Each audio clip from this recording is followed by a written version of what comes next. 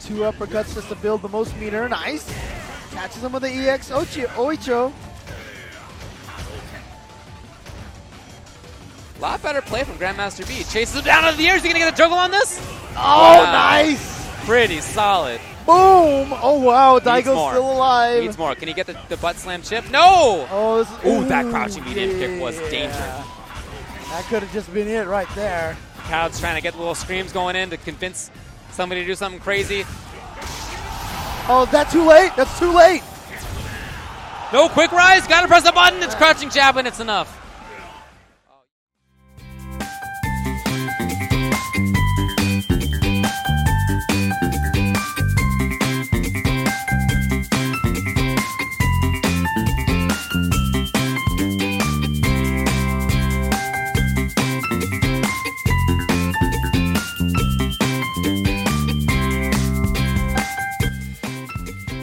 Hello and welcome to the Absolute Guard podcast.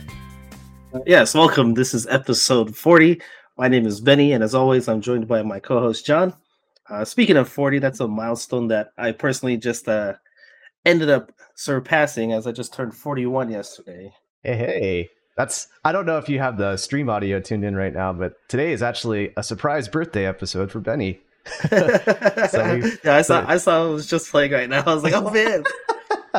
The theme music is a little different, but well, yeah, congratulations, happy birthday. I just congratulated you on surviving for 41 years, I guess. yeah, it's been good. Yeah, I just saw the Daigo match right now. Yeah, so basically in preparation for this show, I have a list of different questions that I wanted to ask you about your fighting game career, both as a player and as a tournament organizer. We're in a really unique spot compared to previous episodes where, we could just have like everyone would have like a biography episode. We call it a biography episode. But for you and I, as the hosts, we have gradually trickled our stories in. So our origin stories are kind of spread out through the entire thing. So I try to like think of some questions of stuff that you haven't shared already on the podcast. And one of those is we talked a little bit about your match with Daigo in a previous episode, but I was curious about like what your general experience was like playing the match that's on the stream right now. Oh man, that was, to be honest, like going into Evo, right? Like you see your bracket, right? And it's just like, your initial bracket, that's not always a thing, right? That's a rough draft. Like, people get swapped around, people get reseeded or whatever, right? And when I saw that my final bracket was pretty much, Daigo was in there on the other side, or actually on the same side. Yeah. And, it's hard not to look at it and be like, you know what? If I win these first 2 matches, I'm going to play Daigo. And then knowing, this was, to put it in context, like at that time, like Daigo was switching to Evil Ryu, right? After Yun, right? And, a lot of people were kind of down on him and just like, he's kind of lost his touch. He hasn't won Evo in the last couple of years. What's he going to bring to the table? So again, that came into my thought process too, was like, if I get to play against him, I'm pretty sure I'm going to be on stream, because at that point, they don't want to put the first round matches on stream. Like, they're going to wait a couple rounds. Then it's going to be like, all right, whoever's playing Daigo at this point, he's going up there. Wow. So my mindset was like, I got to win these first 2 matches, right?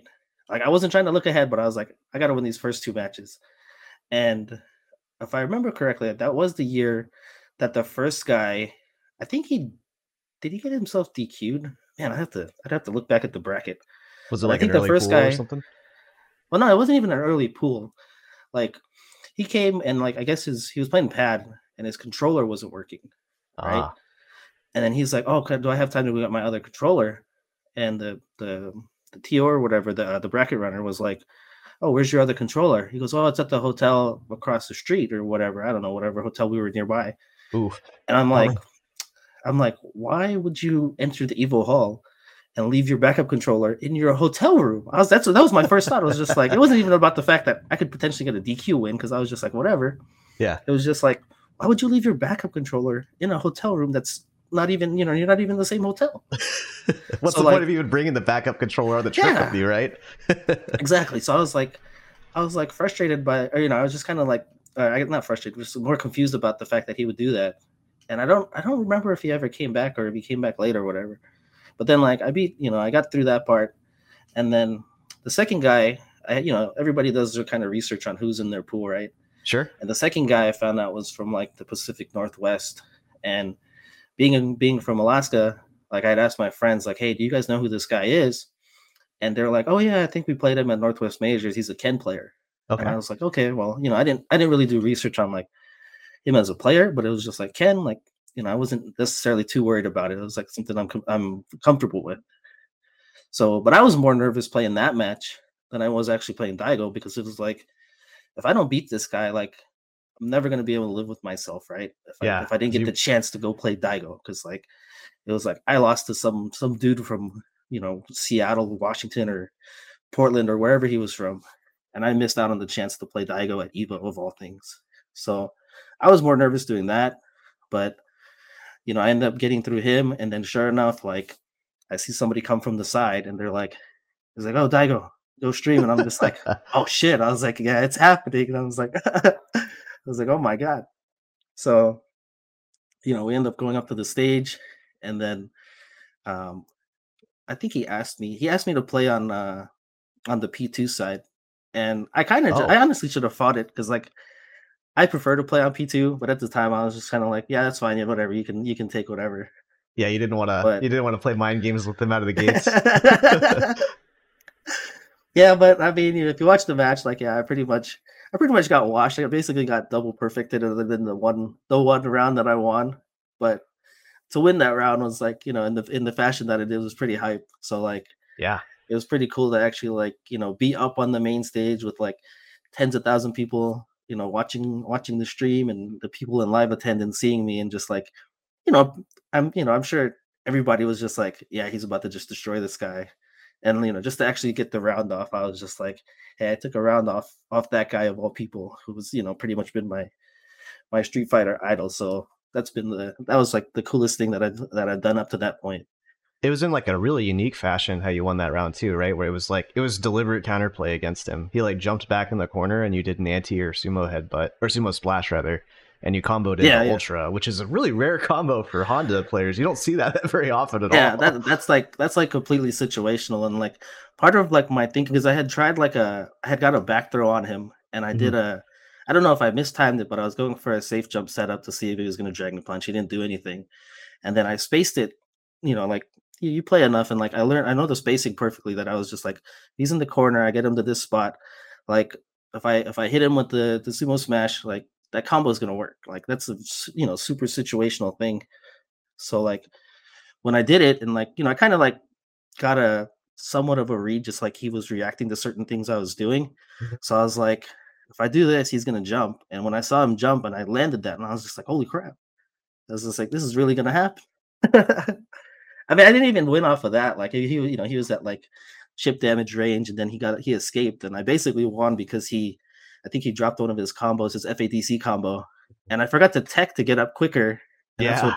what Ultra David was saying. He's like, "Hey, it doesn't matter who you're playing, you got to tech and get the hell up, because like otherwise, I could have ended up losing the round." Yeah. Yeah. When you got the jab, I was like, I wonder if that was actually a punish or not. I mean, I don't Yeah. know, but at the end of the day, like I won that round, and then after that, like he pretty much washed me. So I was just like, Yeah. it's like it's what it is, man. How did you feel like after the match, like, shaking the hand and getting up off the stage and whatnot and seeing just how many people were watching you? I was just relieved. Like I mean, I was just like, part of it was just like, oh man, I just got to play this guy. Like I wasn't thinking about, it's a, I guess it's an easier loss to take than just losing to anybody. So it's Mhm. just like, nobody was expecting me to win. Like I pulled off a round, so it's like, I could at least say I did that, if anything. Yeah. There were a couple like moments where it was like on the stream right now, it was a concern that you were going to get double perfected, but you actually had you made him block a headbutt at least. And then, like, the context of the match, as you said, Daigo was kind of had the washed up impression on the scene right at that point in time. No one had seen him really play Evil Ryu, and everyone was kind of looking for him to come back in decisive fashion, and this was kind of the start of that, I think. Exactly. Yeah. Yeah, very cool. Yeah, it was yeah, definitely a fun time. I'm glad that there was the pro photographers around, because there's a really good picture of me and him like at the stream setup that that I found that, to this day it's just like that's like one of my favorite FGC photos that I have. So I'm like, yeah, I Totally. got to play this guy. Nice. I was gonna ask too, like, did you have like a game plan going into fighting Daigo? Like a specific goal you wanted to accomplish, or like obviously you were trying to get to the point where you could play him, and once you got there, like, Yeah. what was your game plan going in? I didn't really have a game plan. I mean, I pretty much got destroyed by the crouching forward more than anything that whole time. Like, I was just like, this is Footsie's on a whole nother level. This guy's just like toying with me. So Yeah. I mean, as like I've always told people, like, when it comes to playing the more established and the pro players and stuff, right? Like they're just names in the bracket, and like you shouldn't try to get overwhelmed with the fact that you're going to lose to them, or Mm, or that you're playing them. Like otherwise, like like I always look at it as kind of like that's kind of like a loser's mentality, right? Like I didn't go in thinking like I was going to lose, but at the same time, like you got to kind of be realistic with yourself. So yeah. it's just like I didn't just go in and be like, all right, I'm going to lose this match. It was like, holy shit, I'm about to play Daigo at Evo. Like that's where my mind was. Got it. It's two opposite ends of the spectrum, right? There's one part where Yeah. if you're you give up too quickly because you're like, oh, I'm just here to get his autograph or something. It's Yeah. you go in with that loser's mentality, like you're just gonna get washed. But then if you go in with completely unrealistic expectations, like you're gonna be hurting after you get brought back down to earth. Yeah. I've seen people get mad. I've seen people get sad. There's a lot of like. You gotta have reasonable expectations, I think, playing somebody like Yeah. Daigo. Yeah. I mean, yeah, it's just one of those things. I think it's just like, I mean, I knew, like, he's at a whole other level of gameplay than I was, right? So it's just Sure. like, just to be up there, and then like I said, losing, it was, I didn't really think anything about the loss. It was just, okay, I lost to Daigo, but I was just like, man, this is like a whole nother level of the game that I'm not ready for yet. Yeah, and sometimes that's exciting, right? You're like, oh man, Yeah. there is a whole another level to the game now, and I can just that's more to explore, really. Yeah, I mean, if you think about it, it's like when it comes to, like, professional sports, right? Like there's the basketball team, like typically you only see there's like an NBA team has like 15 people on their roster, right? Typically on like their rotation, you'll see 8 people. The rest of them, they don't really play unless, injuries or something happen, right? And a lot of people will call these guys that are on like the end of the bench, like, a bunch of scrubs, like they can't do anything. And then like they'll run into them at their local gym and they'll get destroyed by them. And they're like, oh, I didn't think you were that good. And I was like, this guy's in the NBA, bro. Like, this is like an exclusive club. Like, he might not look great compared to like the other pros that he's playing against, but he will take you to the cleaners any day of the week, at Yep. your local gym if that's what you want to test yourself against. That's something that I think like for fighting games in particular, like they're designed to make you look cool while you're doing them.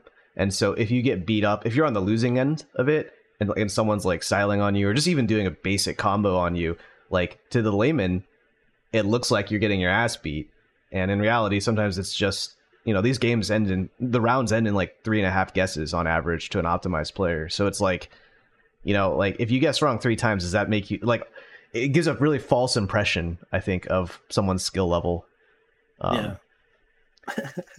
But you'll notice that on the stream here, we've got a series of different matches throughout your fighting game career playing in the background. I believe the one that's currently on is one from Alaska. And Yeah, you're I was playing like a looking Viper at this player. and I was like, Yeah. oh, you were looking through some stuff for real. Yeah. I think we've got enough for the entirety of the show. It might loop back around to the Daigo match eventually. Oh, man. But I like, so this will all be playing in the background as we go.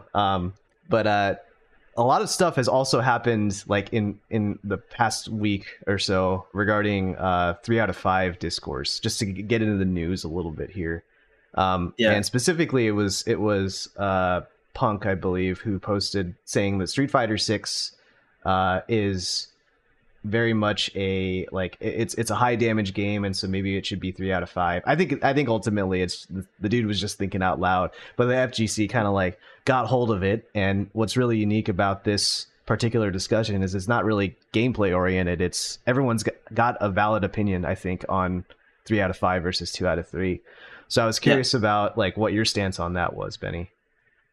Well, I mean, as a I've been on both sides of this, right? In terms of a tournament organizer and then also as a player. So like I guess I'll start kind of with like the TO side. So like from the TO side, like I guess the biggest concern a lot of the times is like worrying about like your attendees, like your local attendees versus viewers. And I think for locals, like maybe years ago it wasn't as big of a deal, right? Because like it's just the people that are there, right? Versus nowadays, like even the smaller locals, people want to see those other scenes. And Yeah. so you've got viewers to cater to. So you've got to think about um, a couple things with that because for the locals, or I mean, even the viewers themselves, you got to think about the runtime, right? Like how many people are in attendance? Like, is this going to make my tournament run a lot longer than I expected? Having everybody do 3 out of 5, depending on how many setups I have and all this other stuff, right? Mhm. But then you have the other side where um, when it comes to like streaming matches for like the viewers, if you're doing 3 out of 5s, if you're trying to get done in a timely manner, like that means less of those matches are going to get streamed. So it's like, which side of that are you going to choose between, what you're going to show on stream? How much is that going to hold up your tournament? If it's like, hey, this is a new game, a lot of people want to see some of these top name players that are here, from our scene, Yeah. but how can I balance like holding up the bracket and holding up all this and us having the 3 out of 5. Yeah, that makes sense. Like even at the local level, it's like, hey, there's somebody that they just made their first top 8, and they don't ordinarily get stream time. Mm-hmm. But if that time is being taken by 3 out of 5 for the rest of the bracket, they might not. I don't know. It's just like it's also like less of an opportunity for more players to show up, right, on the big stream. Makes sense. Yeah, and then it's like the other thing too is like, there's definitely, I mean, it's easy to look at the damage now, right, and think that it's high, but typically at the launch of a game, like damage seems high because for me, like I look at it as like people haven't exactly established like defense or learning how to deal with certain things at the beginning, right? Sure. So they might be getting hit by things initially that, maybe a month down the line they'll be like, oh, I know how to deal with this now, versus, oh, this is a cross up or this isn't a cross up, that kind of thing. Yeah.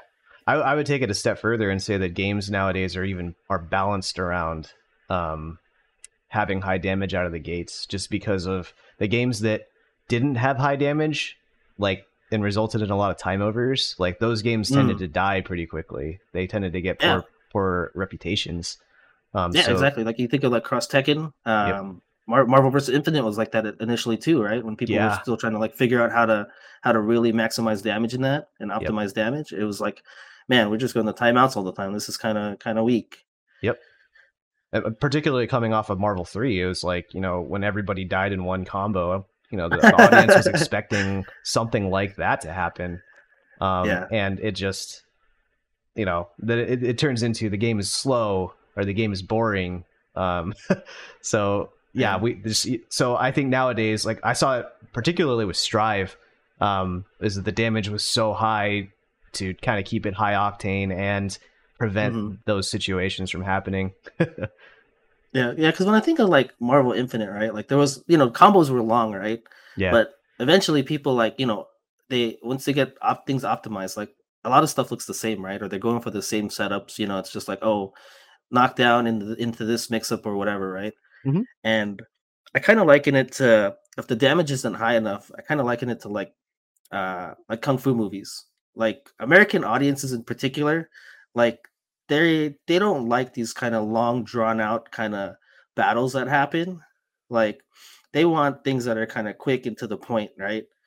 And cameras are up close, like the dynamic camera angles and stuff like that. And like that's what I think about when I see these like cinematic ultras and supers and stuff, right? Okay. Whereas if you watch like a classic kung fu movie, like some of those fights, like they're going like 10 minutes. And some people are just like, man, I can't stomach all this. I don't need to see all this.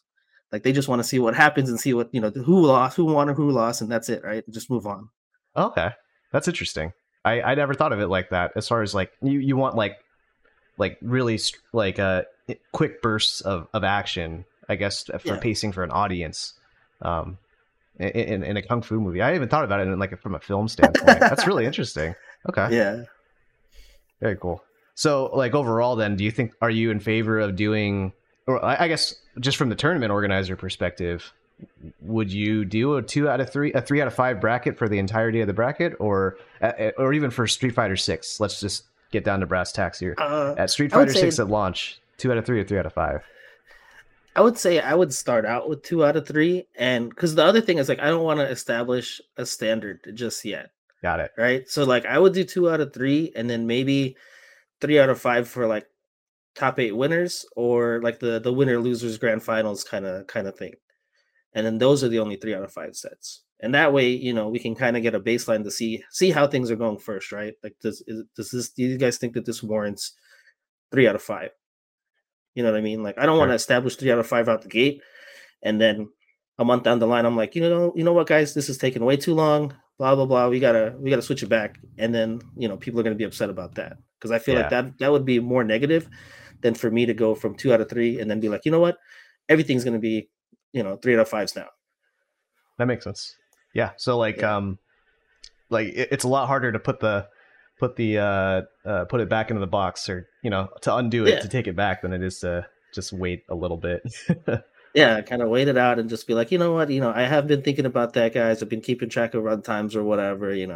Let people know, what your thought process is really, instead of just jumping the gun right away. Sure. Do you see the merits of from the player standpoint though? Is that because there's two parallel arguments going on right here. There's the pragmatic one around tournament organizing schedules, and by and large, everyone kind of thinks that 2 out of 3 is going to be better for that. But then from the player standpoint, they're having a kind of debate about whether or not 3 out of 5 actually has an impact on the matches. And well, I mean, it depends, because like I know, especially with like the top players, right?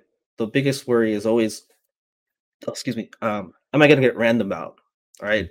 And that one extra win, that could be the difference between making the adjustment in time to ultimately win, versus, oh man, I didn't know how to deal with this Zangief, mix up or whatever, this vortex that's happening. And it's just like, if I had one more, or a couple more games, like, I'm sure I could have beat this guy.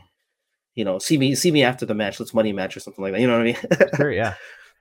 But to me, that's typically the main thing that people are looking at. It trickles all the way down to matchups and character tier lists, even, right? Where if I play like a high stakes grappler character, I would think that they would prefer a 2 out of 3. I think there are some players that'd be like, no, I want more time to read my opponent. But for a lot of mid-level players, it's going to be like, I want to just get that grappler juice going, and then not have to have to get figured out midway through the set, Yeah, I mean, there's definitely situations where people go up 2-0, and then all of a sudden it's just like, okay, I figured this out now, and then they lose, and you're just like, man, if this was first to 2, I would have advanced in the bracket, and just like, well, it's not. So, do you think that it's a statement about the game, as far as like if it needs to be? I've seen the argument of like, if it's 3 out of 5, then the game's too random in the first place, and do you agree with that kind of assessment, that like if the more sets that the game needs, the more random it is, or is it just kind of whatever? I mean, I don't know. I don't think that in the end, I don't think that really matters. I mean, it's just like, I always feel like the better player would typically win, regardless if it's a 2 or a first to 3, right? And knowing, I mean, I don't know. I guess I don't know how every player's mindset is, but I know some people might approach a first to 3 differently than they would a first to 2. Like they might see, if they have like a backup character, for instance, right? You might be like, okay, maybe I like this character better for this matchup. A first to 3 gives me a chance to at least try this for one round and see how it goes, or it buys me a couple games. Whereas a first to 2 wouldn't. Like, I'm not going to take that chance. Makes sense. So I think there's another opinion that I saw on the internet. Friend of the show, Scott Saber-Bender, posted on Twitter in response, saying that all online events should be 3 out of 5, 100% at least. And I think what he's implying there is that because there's no constraint as far as setups go, and time to use the setups in an online tournament, that we could do 3 out of 5. What would your opinion be for an online event? Yeah, for online events, I would agree with that. Like, I don't see a real problem with that because, like I said initially, like with the local events, right? You're bound to like the number of setups you have and your number of attendees. With online tournament, like you don't have that constraint in terms of a lack of setups. You know, a lot of stuff can be going on in the background. You know, as long as somebody's pushing through and making sure matches are getting done, like a lot of stuff can be done in the the losers bracket, and the bracket can be moved forward a lot quicker than it could be done on a local tournament. Because I mean, if you run local tournaments, there's certain things where it's just like, hey, we get to a certain point in the winners bracket where we can advance, and then and the losers bracket is holding things up. Like we need to push through a bunch of these matches real quick. Like you end up asking people to play back to back to back, and like, hey, are you okay to play again? Are you okay to play again? You know, and online, I mean, you should basically kind of expect that. Okay, that makes sense. And then the last question I had in regards to this topic is the CPT rules for Street Fighter V were that 2 out of 3 until top 8, and then top 8 is 3 out of 5. And because CPT was ingrained in all the majors, like that kind of ended up being the policy for the FGC and for Street Fighter V at least, and the top 8 is 3 out of 5. What would your opinion be on that carrying over to 6? That I would be okay with, because I mean, if it's just the top 8 to start, I mean, again, like that's kind of like, I guess it's kind of the standard that I'd want to start with to begin with, is kind of top 8s. Because I guess I'm just not a huge fan of the winners losers grand finals one. Because I feel like if you've gotten to that point already, then it's like, this has been for years. Well, I mean, I don't know. I guess it might change now with the whole top 6 thing, right, at Evo.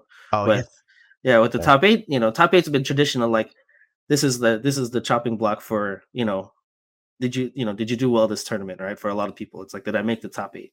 Sure. So it's just like, I feel like at that point, okay, let's standardize things and let's make everybody play first to 3s at that point. I just realized that Evo is going to be kind of weird if to say they keep the CPT rule set at the same for 6, like, and it's top 8, but then Evo finals day is only for top 6. Like, do you just play the first match of top 8 is 3 out of 5 on day 2? That's going to be really interesting, right? Because like there's going to be a bunch of people crowded around the setup, and then or on the stream station or whatever, and they're going to be like, okay, now this set is 3 out of 5. You just played through top 32 and top 16, 2 out of 3, but this one set is going to be top 3. It's going to be 3 out of 5. That's going to be weird. I'm interested to see how that even goes, or if other tournaments are going to end up trying to establish that as kind of their standard going forward too. Yeah, but I don't know. We'll see, because the other side of it is like our locals, like it wouldn't be out of the ordinary for a local to be only 8 players anyway. In which case, are you running the entire thing 3 out of 5? Yeah, that's true. But at that point, it's like, hey, I only have 8 people here. Might as well, right? Yeah. So that's where you end up like, oh, let's just do the round robins anyway, guys. Yeah. It's gonna be. I think locals are gonna have their own unique problem to solve there, but majors, and they're gonna take cues from majors. But I feel like if your scene is gonna be under 16, like I would say if your tournament's under 16 entrants, then probably stick to 2 out of 3. So. Yeah, again, like you've got a really unique perspective here, both as a player and as a tournament organizer. And, I've been listening to a lot of previous episodes lately. A lot of times because like we went on a vacation and I didn't have internet connection on the plane. And this is all I had to listen to. And I remember we had T-Dot on, and it was a tournament organizer, like a TO kind of centric episode. And I think I asked the question of T-Dot that I would have liked to have asked of you at the time. And it's that, with Street Fighter 6 coming out, and with Tekken 8 coming out, and with Mortal Kombat, being announced for this year, the fighting game scene is about to enter a new generation, which means new tournament organizers I think are going to pop up. And if you had to give one piece of advice to an aspiring tournament organizer in our local scene, what would you tell them? Oh man, that's a loaded question. That's why I said you only have to do one. I had to do one. Yeah. I don't know, man. It's like so many things that I'm thinking about because like I know when I started TOing, like the biggest thing for me was just like running a tight ship in terms of like time because that was the Time biggest wins. reason that we started doing it was because things were running super late. I had to work early in the morning the next day, and you know, it was just one of those things where it's just like there's no reason this should be taking this long. So it's like I don't know. I would say try to establish that as a standard for yourself and for what you're doing because like it's something that you literally have control over in terms of like DQing people and ensuring people are at your venue and doing all that stuff, and it's something that I think in the long run is probably gonna it's just gonna be beneficial for you to kind of just know how to keep things running and keep things running efficiently. Like keep an eye on the bracket, see which matches need to be done to advance things or what's holding it up. Look at the matchups and say, hey, what do I want on stream? And start organizing those people and say, hey, you guys are going to be on stream next, instead of allowing people to run off, right? And just be like, hey, we're so and so, we need them on stream, and like you have your commentators sitting there trying to kill time for you as you get things set up when you know when if you were running a tighter ship, you had things running smoother. Like those are things that you would minimize and not be a problem for you. Sure. If do you have any like I guess life hacks, for lack of a better phrase? Like how like we had Scott on in the previous episode, and then you basically asked him, you were like, if I wanted to reduce my input lag, like what would be the number one thing I could do? I have the same question for you. If I wanted to reduce my tournament time, what would be the number one thing I would do? Get some good help. Like it's like you could do things I could run a tournament by myself with my eyes closed right now if I wanted. But I mean that comes with what 12 years of experience, doing things myself, doing things. But if you've been to a tournament where I'm at, like usually my family's there. And I've had my kids run brackets, and I've had my wife run brackets. And it's just like, if it wasn't them, like I would employ some other help, other people that I know that I could rely on that understand like how the bracket should be run, aren't afraid to yell and find somebody and do those kind of things and, get things moving. Okay. It's not a one-man show, basically. Yeah, it's definitely not a one-man show. I mean, it can be if you want that added stress or whatnot, or if you want all the credit or whatever. But like, if you want to run a good show, then like, yeah, get some good help. I wholeheartedly agree with that one. Yeah. There's nothing wrong with delegating duties to people, and just like, as long as they're people that you can rely on, and then that you trust to do a good job, then I don't think you can get any, how would I say that? I don't think you can not get enough help. Because even like, I think about like Armando and running Undefeated, right? Mm-hmm. Like he basically put Street Fighter in my hands. And it's just like, could he have done it too? I mean, I'm sure he could if he wanted to and run himself ragged, trying to TO the Marvel side and, keep people happy on that side. But, anytime I'd ask him questions like, hey, what do you want me to do about this? He would be like, that's yours. Like, you do whatever you think is best. I trust you. And I was just like, okay. Nice. All right. Shifting to the player perspective here, I had a question for you as far as, Street Fighter 6 is coming out, and I think you and I have both taken very differing paths as far as preparing for the game goes. Like I'm going to be playing an open beta this weekend. I'm really excited to do that. I was curious, are you going to be partaking in open beta? I would like to. I was planning to. Right now, my days off are switching over to, because it's going through what? Is it through this starting Friday this weekend or Saturday? Yeah, I guess given your hours, it would be 11:59 on Thursday night until 11:59 on Sunday night.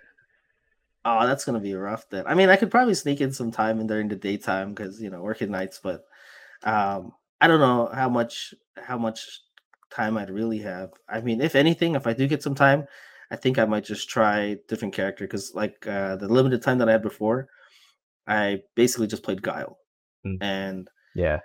so I might just I don't know who else I would play though. Maybe Chun-Li because like I have no interest in like Ryu or Luke, and like they're in the demo anyway, so it's like why play them in the beta unless that's who I plan to like main or I really want to like try out some optimized combos or something. So Yeah, if you have any questions about Chun-Li, I can help.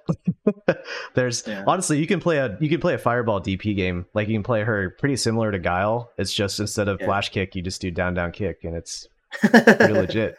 It was good enough to get under Jeff's skin at least.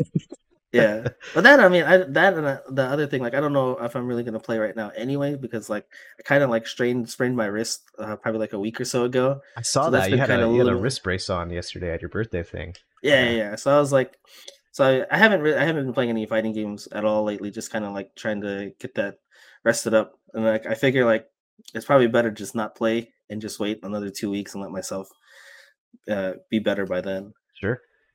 So 2 weeks passes and, Street Fighter 6 launches. Again, I mentioned that we have had kind of differing ways of preparing for it. And one way is that you've been kind of trying to stay dark on a lot of the promotional material and the media and stuff. Like in the same way that like, hey, I have a movie that's coming out that I really want to see. I don't want to watch trailers for it, that kind of stuff, right? Yeah. So, obviously for me, I've been absorbing all of it quite a bit and pouring over it, and so like my first thing's going to be training mode when I get the game, but I was curious about like what are the first things you're going to try when Street Fighter 6 comes out? Me typically like usually what I'll do is I just jump into trials because like I want to Trials? see, yeah, I want to see what the characters because like I mean it's one thing to go into training or yeah training mode and then look through command lists, right, and just kind of be like, okay, this is how I do this move, this is how I do this move. Sure. But I'm hoping the trials at least give you some idea of like how to combo things or like situations where that I should be looking for, right? Uh, so I'll probably jump into that with Sim and Honda and kind of just get a feel for like what they're trying to do with them or how I should approach the game at a very basic level. Okay. So say you complete the trials for Sim and Honda, are you going to immediately take them online from there? Or are you going to try to do more trials for different characters? Like what happens after that? I don't know. I'd probably, especially since my son started to play now, Mhm. he's planning to play Geef. I might just try to run some games against him just to we both get a kind of feel for like what we should be doing or movement, that kind of stuff. Because again, it's one thing to jump into training mode against AI level 8 or whatever you want to play against, and you know try to figure things out that way. But I think it would be beneficial for both of us, like to kind of just jump in and just be like, all right, do you feel like you're in a good enough place, or you have a basic understanding of what the hell you're supposed to do? All right, let's just Let's do throw this. down. Yeah, Okay. exactly. That was actually my next question was, because your son is probably going to be playing with you. Like, are you guys going to be sharing a single copy? Do you have one setup? Or are you do you both have your sticks ready to go? Like, Well, right now we just got the one setup. I was actually thinking because I don't have a PlayStation 4 anymore, but hmm, I was actually thinking about possibly getting it for Xbox because I think I have a stick that works for that for the Xbox One. If not, like I don't know. Usually, like the times that I'm sleeping, he's got time to be up and during the daytime and play, so it's not really going to conflict with too much, I think. sure.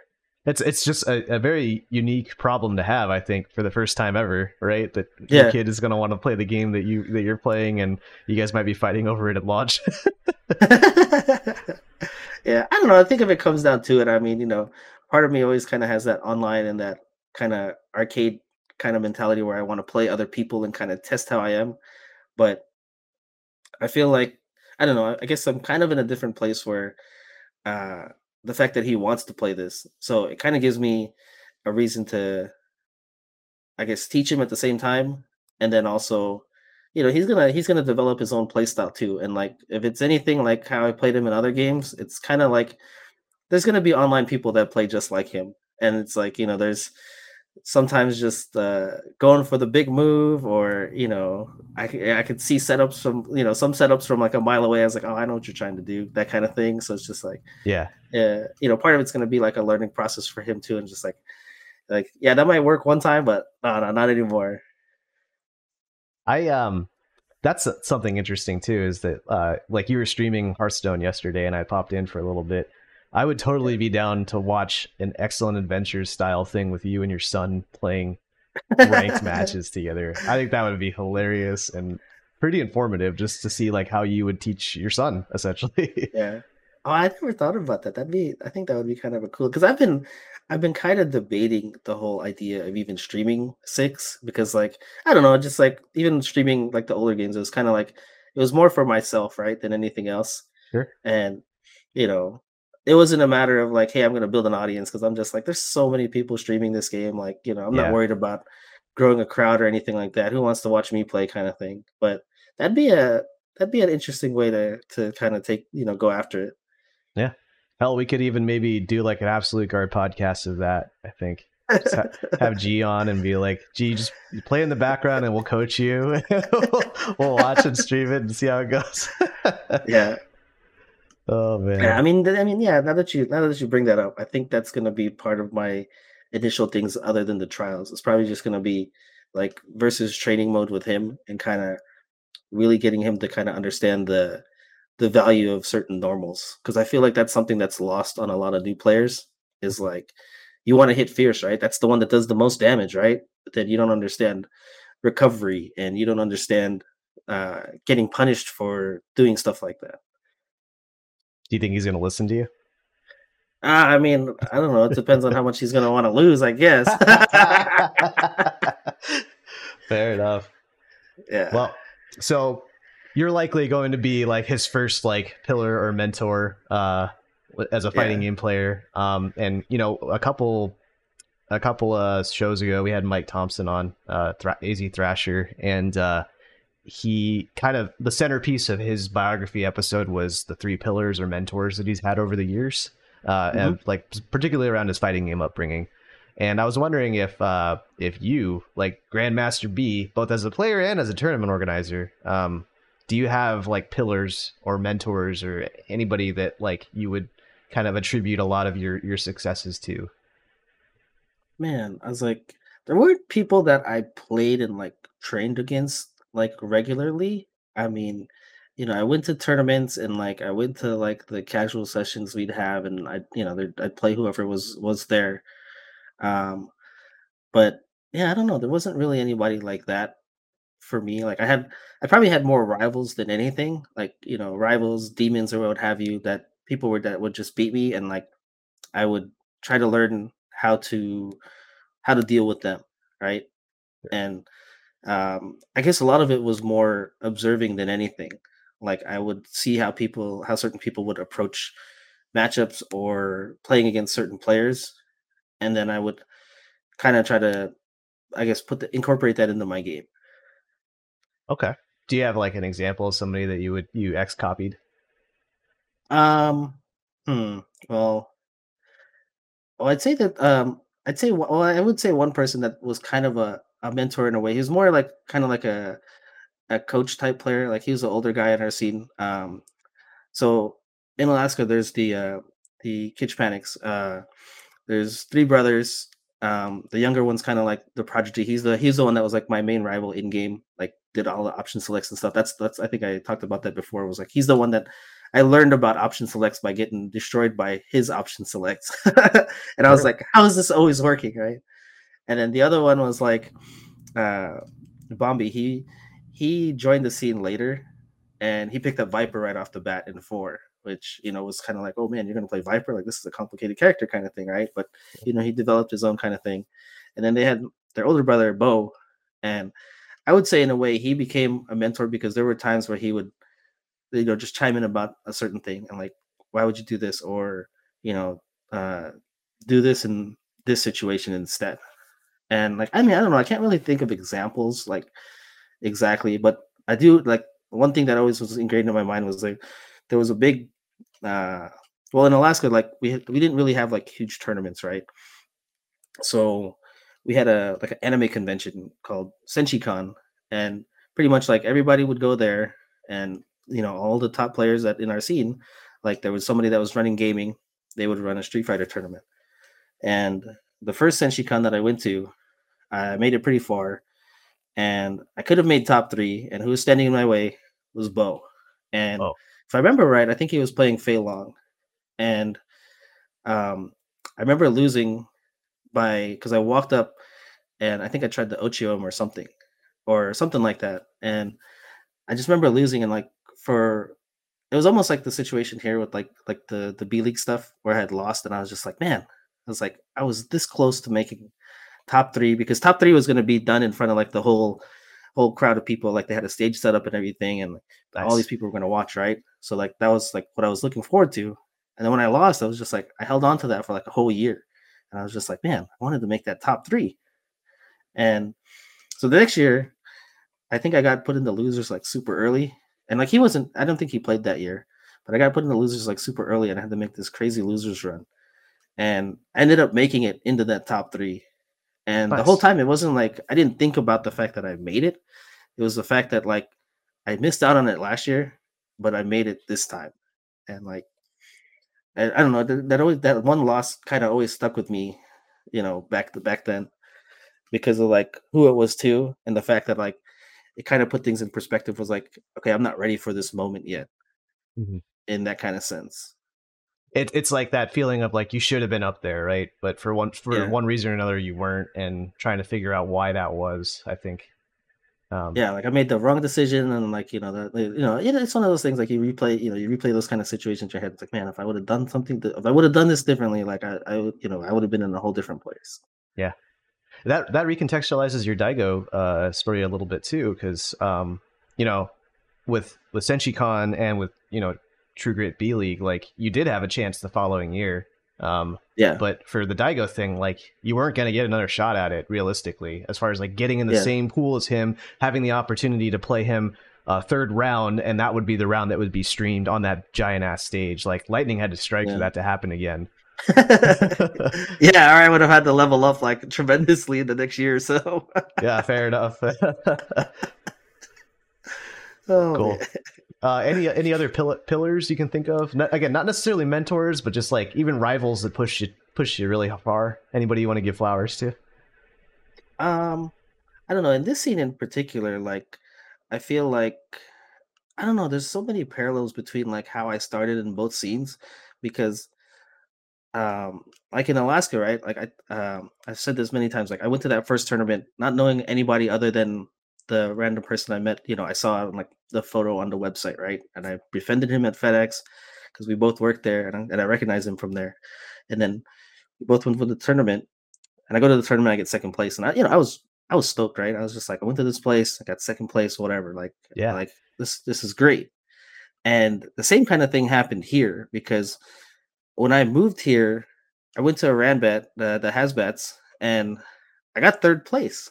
Like I came here, I beat, like at the time it was Ernest, it was Isaac, like I don't know where that stream video is now, but like that was a great moment for me, right? Like I was with Mr. SNK, like it was just like, hey, we're going to this Ranbat, and I go there and I'm like going through all these people, and he's just like, I'm real proud of myself. I told my friends in Alaska, hey, I'm going to be on the stream. They're in the stream, like talking me up and stuff. And like, that was great. And then like the only people I lost to was Latif and Mr. SNK. And for me, I was just like, I was stoked. I was just like, I just came into the scene. I just, went through a whole bunch of people. And the two people I lost to is basically my mentor in Mr. SNK, and then Latif, who was, the best player here. So I was like, to me, I had nothing to be ashamed about. I was like, okay, like, I can hold my own over here. And then I think at that time I was able to go to like one more tournament, and then I had to kind of be out of the scene because I had to work. Like my work schedule conflicted horribly with everything. So I just made the decision to not participate. But then when I came back, like I got humbled real quick, because all of a sudden, like, Ernest and Isaac and everybody else were playing so much better. And like, I had been out of the game, and I was just like, man, this is a lot tougher than I remember. That kind of reality kicked in for me. So I don't know. It's just like just thinking about it. It's just weird how like so much of that kind of like paralleled each other in terms of like doing really well to start and then kind of being Yeah. humbled and put in my place kind of thing, and then having to build myself back up. But yeah, I think that's pretty much the shonen anime kind of arc for a lot of players, really. Like, because like I feel like you probably lit a fire in everybody that you played against that day, right? And then they probably went home and labbed the matchup out, and tried to be a little bit more meticulous the next time they played you. And then from then on, it's on you to adapt and push yourself further beyond that, right? Once you get figured out, like what do you do with that, right? Yeah, that, and I'm sure there was that kind of mentality too, like you almost have when you play somebody that's not like because you guys had Mr. SNK here, right? Who was the best Honda player here. So for me to come in, they were probably maybe underestimating me and thinking, oh well, he's probably not as good as him, right? Maybe came into the match thinking that, and then were surprised by things that I did, or maybe I was just unorthodox and didn't play anything like him, and they were just like, why is he doing stuff like that he's not supposed to do this kind of stuff. Where my mind goes, because like I remember SNK was like the only Honda player for pretty much the entirety of Vanilla, Super, and AE, and even like I think that's when you started showing around was AE, and like so I fully believe that the people in our scene did not prepare for Honda, and that the only preparation they had was Mr. SNK. And so it's very much like what you said, where you played differently than him. And so it's on them for not knowing the matchup and what the character was capable of, and limiting the scope of what they thought Honda was capable of to what SNK could do. And to set the scene even further, because it was AE, that was still around the era where we just didn't respect online. I think there's maybe like one or two players that really did. And so when we say SNK was the only Honda, like that was literally true, and that the other players wouldn't play online, so they weren't going to get the Honda experience, So I think that in a lot of ways that you ended up growing the scene in that regard, because then everybody started practicing that Honda matchup a little bit more. It probably made Nico a better player in the process, because it probably made the matches a little harder for him too. I mean, I guess in like the AZ scene for sure, like Mr. SNK was a mentor for me. Like that was long actually before I even got here, in terms of like the Shoryuken, the SRK forums, and finding out who he was, and the tech, and learning about frame traps and safe jumps and stuff like that. Things that I had never thought about, and expanding my game in that sense. So yeah, he's always been a mentor for me in that sense. And then I guess in terms of like the TO side, I'd have to say Abe, and like Steve, like Nitro Frost, just in terms of like always seeing them run stuff, and running things efficiently, always seem to have the players and the local attendees in mind, and like making sure they're on top of things. So because I didn't help run things or do anything myself for the first couple of years, just because I didn't really have the capacity or the time to do that. Right. I pretty much had time to show up, and it's just like, okay, when am I going to be eliminated? And I'm out. Right. And it wasn't until years later, once things were established here, that I was just like, okay, now I can help out, or I can be here for a longer time, and I can help run things or do whatever. Yeah, you had 3 kids. Like I think you had just had G around the time when we were. When I moved here, he was right? like 2 years old. Yeah, he was like 2 years old when we got here. 2, 3. Yeah, a 2-year-old. Yeah, you're not going to be able to do that and play fighting games competitively and run tournaments at the same time. Yeah. Oh man. Okay, that makes sense. So Mr. SNK, Bo, lots of, and then from the tournament organizing side, like we've had Abe on the show, and he's given us his history. Nitro Frost, we don't talk about him very much for a variety of reasons, I guess. Like he's not. We haven't had him on the show yet, and he's always been in the background as far as he wasn't really like a top player per se, or didn't really have that presence like being on the streams, but he was always in the background. He was always like running the brackets and running the events, and then promoting the events. I think he like had he did his own like reveal streams and stuff for his Ranbats. I thought that was Yeah. always really cool. And yeah, he's by far like the most tenured, I think, fighting game organizer nowadays in our scene. Because I think like I ran things for like 2 years, and I think that you run one-off tournaments, and you contributed to Undefeated and whatnot.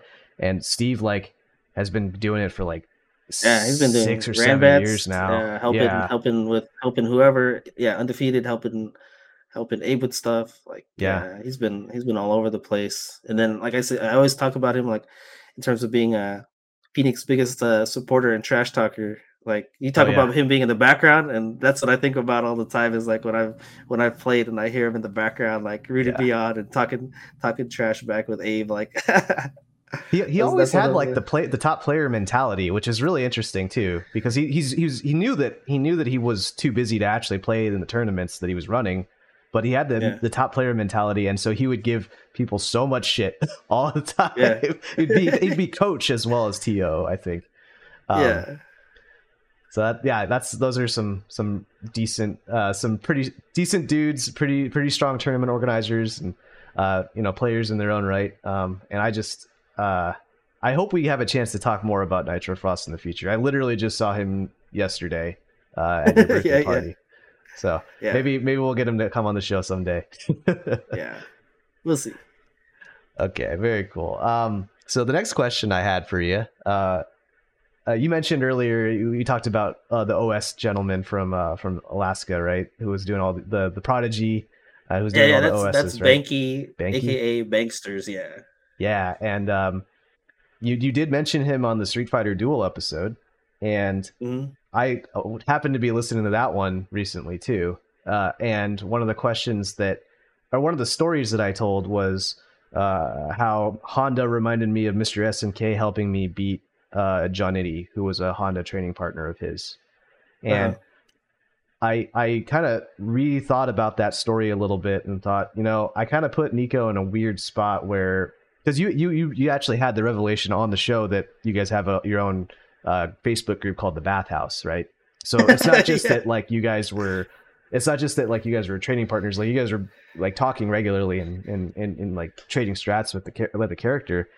So Nico basically had to draw that line and be like, do I help a local or do I, help my Honda brother?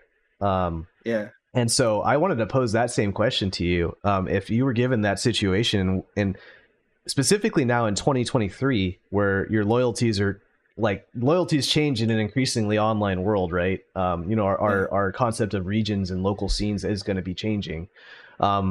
So the scenario is this: a fellow Arizonan or Alaskan asks you for help against a fellow Honda main in Street Fighter 6.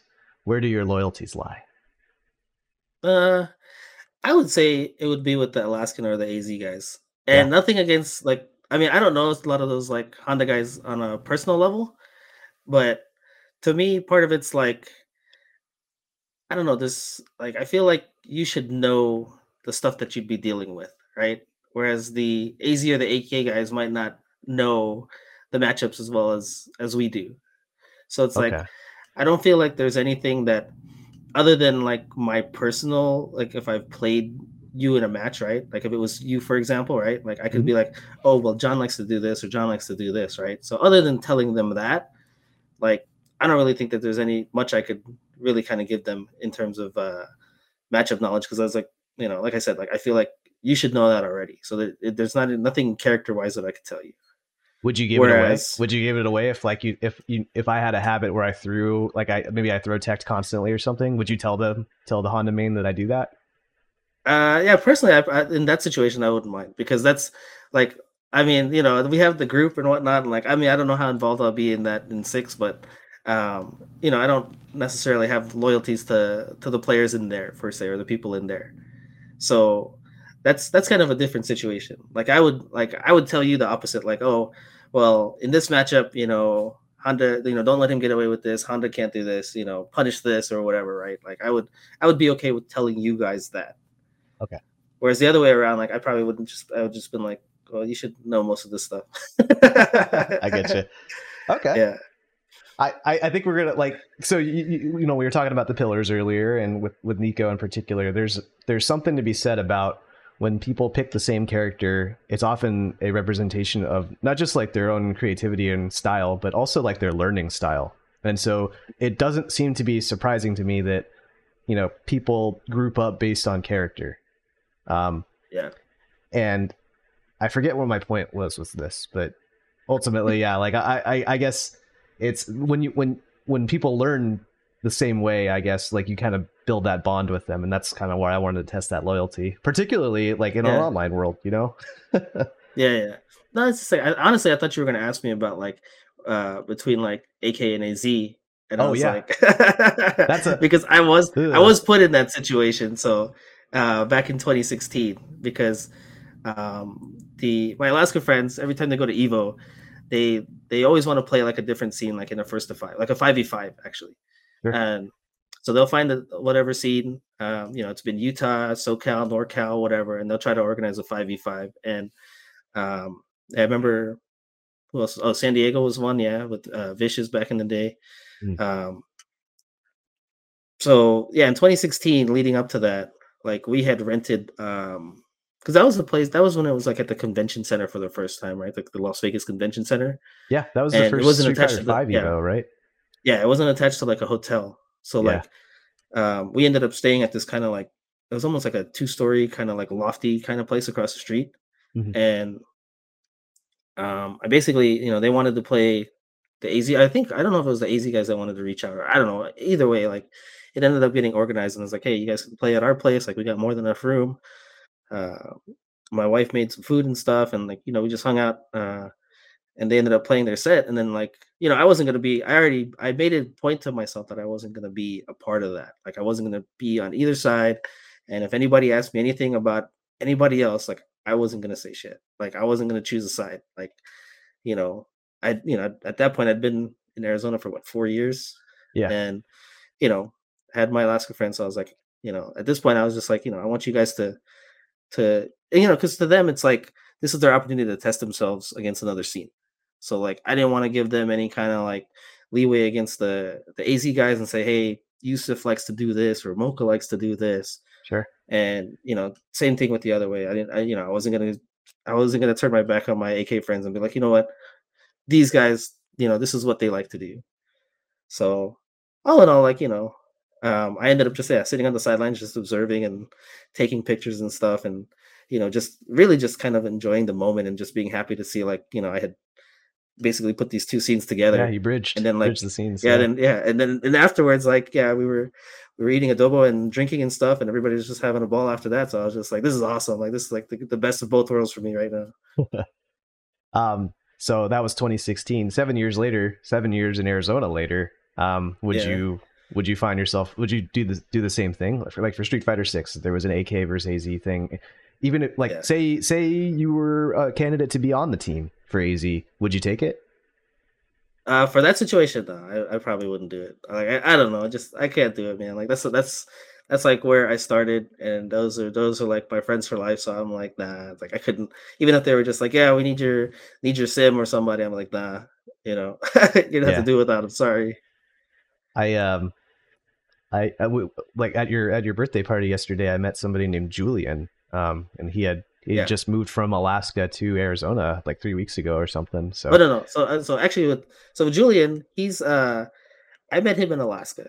Uh-huh. So this was basically I don't know the year or two before I left, and I met him there. He had come up from SoCal, and he had moved up there for work, from what I understood, right, work reasons. Sure. So I met him through the Alaska Gamers group, the AKG group up there, because he came out and started playing in our tournaments and stuff like that.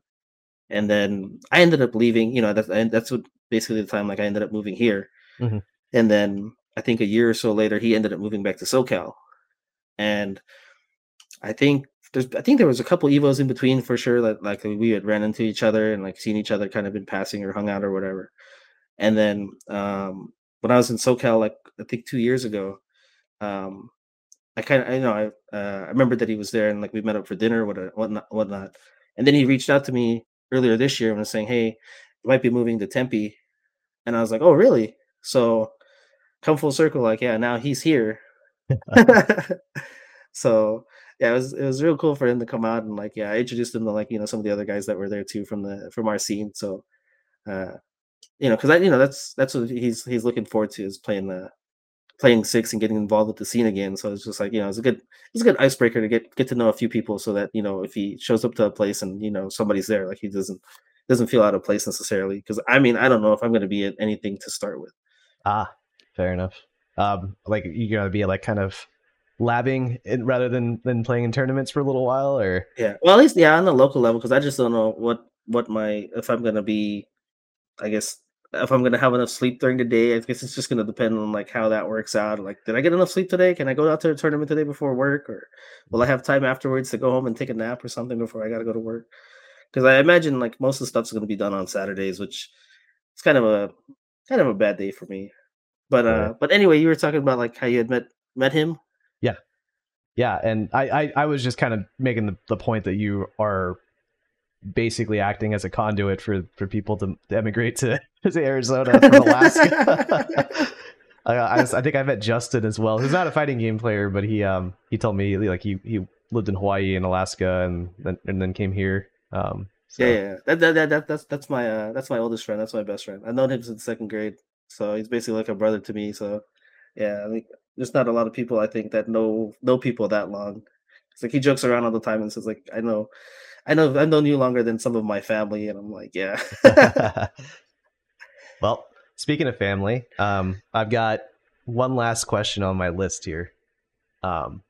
Which of your children is your favorite? No, I'm My kidding. favorite? I'm kidding. I was like, my favorite? Really? You're No, gonna I'm ask me? kidding. I'm kidding. But I actually do have like a more fun exercise. So Street Fighter 6 comes out. Obviously, we said G's going to play it, but Yeah. Kaya and Mei probably won't. But if you could pick a Street Fighter 6 main for each of your children, which character would they main and why? Uh, is it raining yet? I think? Anyways, It's for raining salt. Kaya, my oldest, I would probably say she might play Cammy. Cammy? Um, I don't know if there's a particular reason why, because like she's played some fighting games in the past, and Mhm. when it comes to Tekken, okay, so it's kind of all over the place. So when it comes to Tekken, she's played King. When it comes to Street Fighter, she likes Ibuki's design, like yeah, I guess just the She's whole cool. ninja thing. Yeah. Yeah, and then when it's come to like, she liked playing KOF for a little bit, and she liked Nakaruru.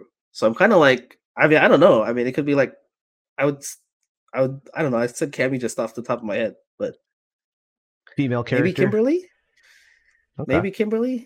but I don't know because in terms of like that or like I don't know, she has this thing with France, so maybe she plays Manon. Oh, that could work. Yeah. She was going to go to France a couple of years ago, right? That was like the Yeah, thing. yeah, and Okay. then COVID kind of destroyed all that. But Okay. yeah, maybe Milan because she's French. I don't know. Okay. How about Mei? She She's got the wheels now, right? yeah with Mei Mei. I don't know. Maybe I don't know. I want to lean towards Marissa. Marissa, Like I don't know. I just want to lean towards that character. Like I think simple, she would have straightforward, fun. effective style. Yeah, high damage. Like yeah, just kind of one of those heavy hitter type players. I feel like she would just want to play somebody that I guess on surface maybe seems a little simplistic in a sense, or just kind of not anything too complicated. Okay. Um, and then we know G's interested in Geef, but if you had to pick one for him, like it wasn't Geef, what would your guess be? Um, I definitely have a command grab, that's for sure, because that seems to be I don't know. I guess that's my bloodline is command grabs. It's just like I mean, other than me playing Sim, like my favorite part of Honda, other than him just being silly and flying across the screen, was having a command grab.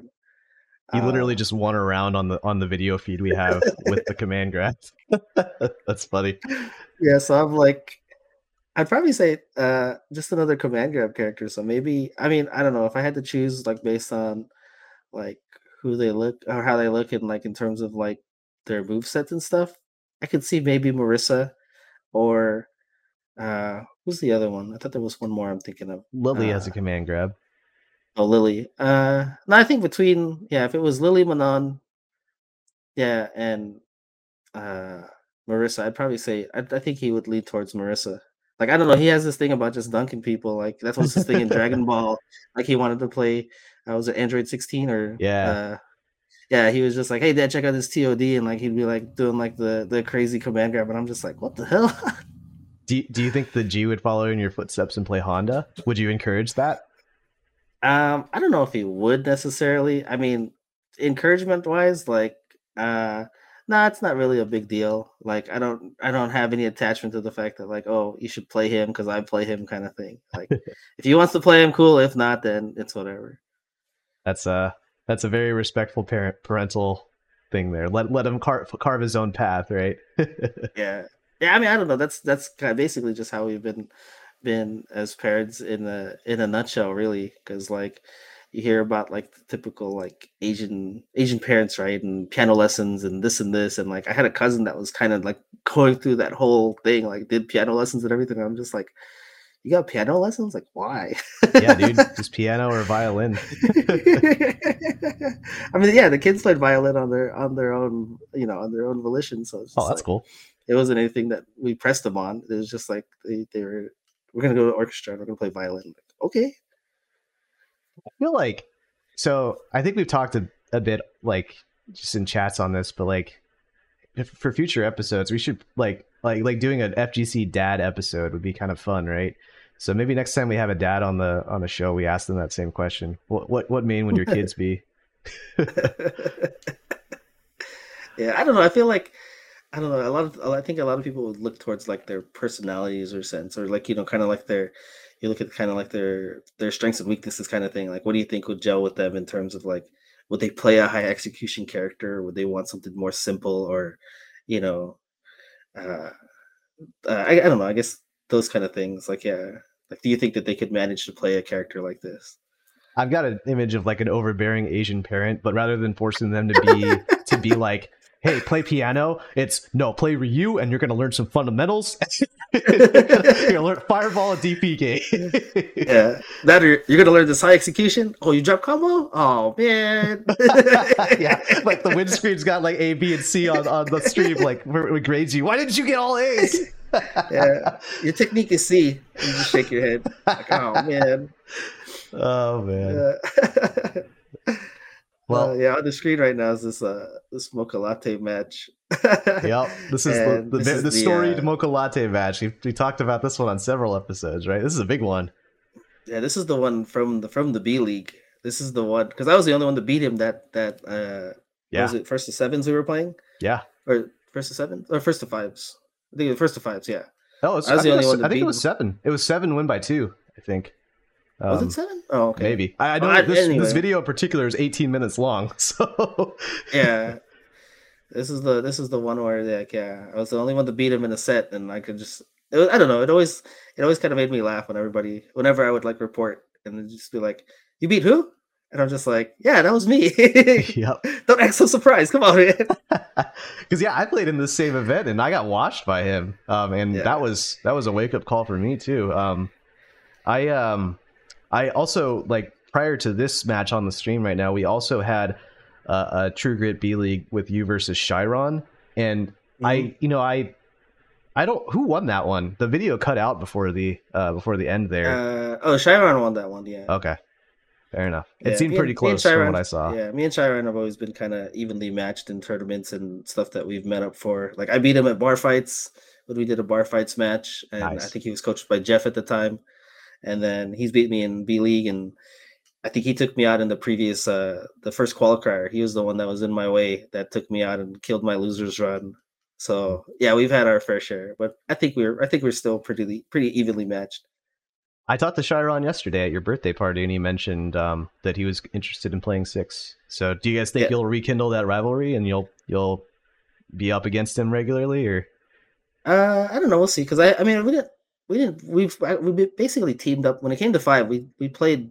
I don't remember playing him much against him. Like, I remember teaming up with him in a team tournament. Yeah, it was you, Chiron, and Mike. You guys were Team Scumbag.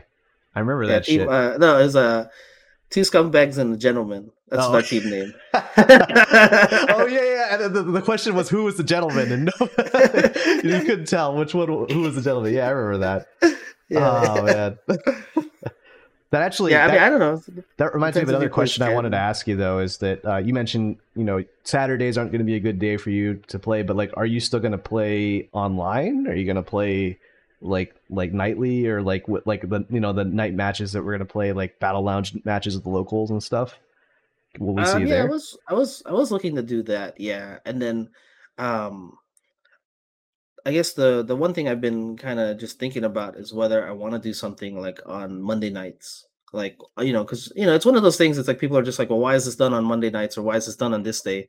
And Yeah. it's literally because this is what works for my schedule. And it's like, whether it works for you or not, like that's not my problem. And that's kind of how I've always dealt with kind of events. It's just like I'll put, I'm gonna do what works for me ultimately. And if Saturdays don't work for me, probably for the rest of this year, who knows how long. And I might do something on Mondays, maybe online, and try to organize that just so for something for me to do on that side if I want to. But I don't know. I've been thinking about that. Some of my favorite memories of Street Fighter V were like because we've been in a group chat together for 8 years now at this point. I think we formed that for Street Fighter V, if I recall correctly, and Yeah. it was just us playing online, like all like it was like 10 of us, all just playing like nightly, and it was just something you got to hang out with the boys after a hard day at work, And I'm hoping that we at least get to do that, even if like, and I say that as a player, Benny, like for player Benny, not necessarily for organizer Benny. That's awesome that it'd be on Monday. Because the other side of that is like for everybody that can't make it on Saturdays, then maybe Monday is the option instead, And with the online world that we're in now, like Saturdays might not work for a lot of people. And the weeknights actually might be more viable. When I was running the Spiral series monthly, I had a choice between doing a weekend one or a Thursday night. And I chose the Thursday night because like it's less about committing an entire Saturday to going to a tournament and more being like, hey, I just got off of work, I'm gonna just wind down and play some games, might as well enter a tournament while I'm online. Yeah. So. Yeah, I don't know, we'll see in terms of that. I mean, I definitely think I'll be around at least for like the player aspect in terms of like playing matches against people. Like we basically like swapping lobbies, right? It's just like how many people are in your lobby. It's like, oh, there's four of us already in here. Yeah, then some of us would break off and like we'd still be talking amongst each other or whatever, but it's just like, hey, join this other lobby instead. Yeah. And like playing in the closed beta in December, like I got to recapture some of that magic at the Battle Hub where like a lot of us were just hanging out in there. And we're gonna get to do either the Battle Hub or the Battle Lounge system that Six has. This looks really robust, and we won't have to do the lobby jumping thing anymore. We'll be able to like spectate each other's matches and shit. Like it'll be pretty awesome. So I hope we can recapture that magic somehow. Yeah. Oh yeah, I didn't think about that spectating part too, because like now you don't have to stream Discord. Like, hey, my lobby's going on over here. Yeah, Street Fighter V's like again that magical time that I was talking about. It was at launch when Street Fighter V was most maligned. Yeah. So it's good that hopefully Six sticks the landing, and we will just get at least like a month or two of just really fun like hanging out with the boys playing games. Yeah. Well, cool. So I guess I have a whole spiel here I wanted to kind of close us out on it. That I wanted to wish you a happy birthday, and that the Absolute Guard podcast would not exist without you, Benny. This was your idea, like out of the gates. It was like originally your idea, and when we first started on this journey, like I had all these wild ideas of where I wanted to take the show, like how I wanted to like emulate my favorite podcasts. Like I really liked the Problem with Jon Stewart's podcast, and I was like, let's do that, and let's talk about these really deep issues. And in reality, it's like that stuff isn't particularly we're not natural born storytellers or like showmans or anything, like performers. Really, we're just a bunch of dudes with a podcast and having fun. Yeah. And you've kept me grounded in that way. And so like our initial goals of chronicling the history of the fighting game community were really big and lofty and grand. And I think that, through your guidance, like we've landed on something that is much more organic and lasting. And that's the humanizing the fighting game community through the context of history and with the passion for fighting games. It's less so about like, hey, we need to, get all the facts straight and do like a journalistic thing, and more just like, hey, these are the people in our scene. These are the people that they have memories, they have stories that we can learn from, that we can just look back on and laugh at. And that human aspect, I think, is the strong note that it's been great for my mental health, really, because I've gotten to reconnect with a lot of people through this show. And I'm eternally grateful for that. And it's a real honor to be riding alongside you on this journey, man. Oh, that's awesome to hear, man. I appreciate that. Thank you very much. Yeah. Here's to many more shows. Happy birthday. Thanks. Cool. Any closing thoughts before we close out the show here? No, not really. I was kind of like looking at this Dudley match, and man, I can't believe I hit like a jump in like super combo finish, and I'm like, man, that had to be demoralizing because like that never happens you never really hit people with like a headbutt super combo. Usually it's like hands confirms, that kind of stuff. So it's just like to kind of be reliving this right now is really great. Like, this is like perfect timing for it to like end on this. That's the general theme of the show, I think, is that when Benny sees something that he wants, he makes it happen. Whether it's a podcast, it's a match with Mocha Latte, it's a match with Daigo, it's a match with all the other folks that you mentioned in Alaska. So, well, GG's, man, and here's to many more shows. Happy birthday! Thanks.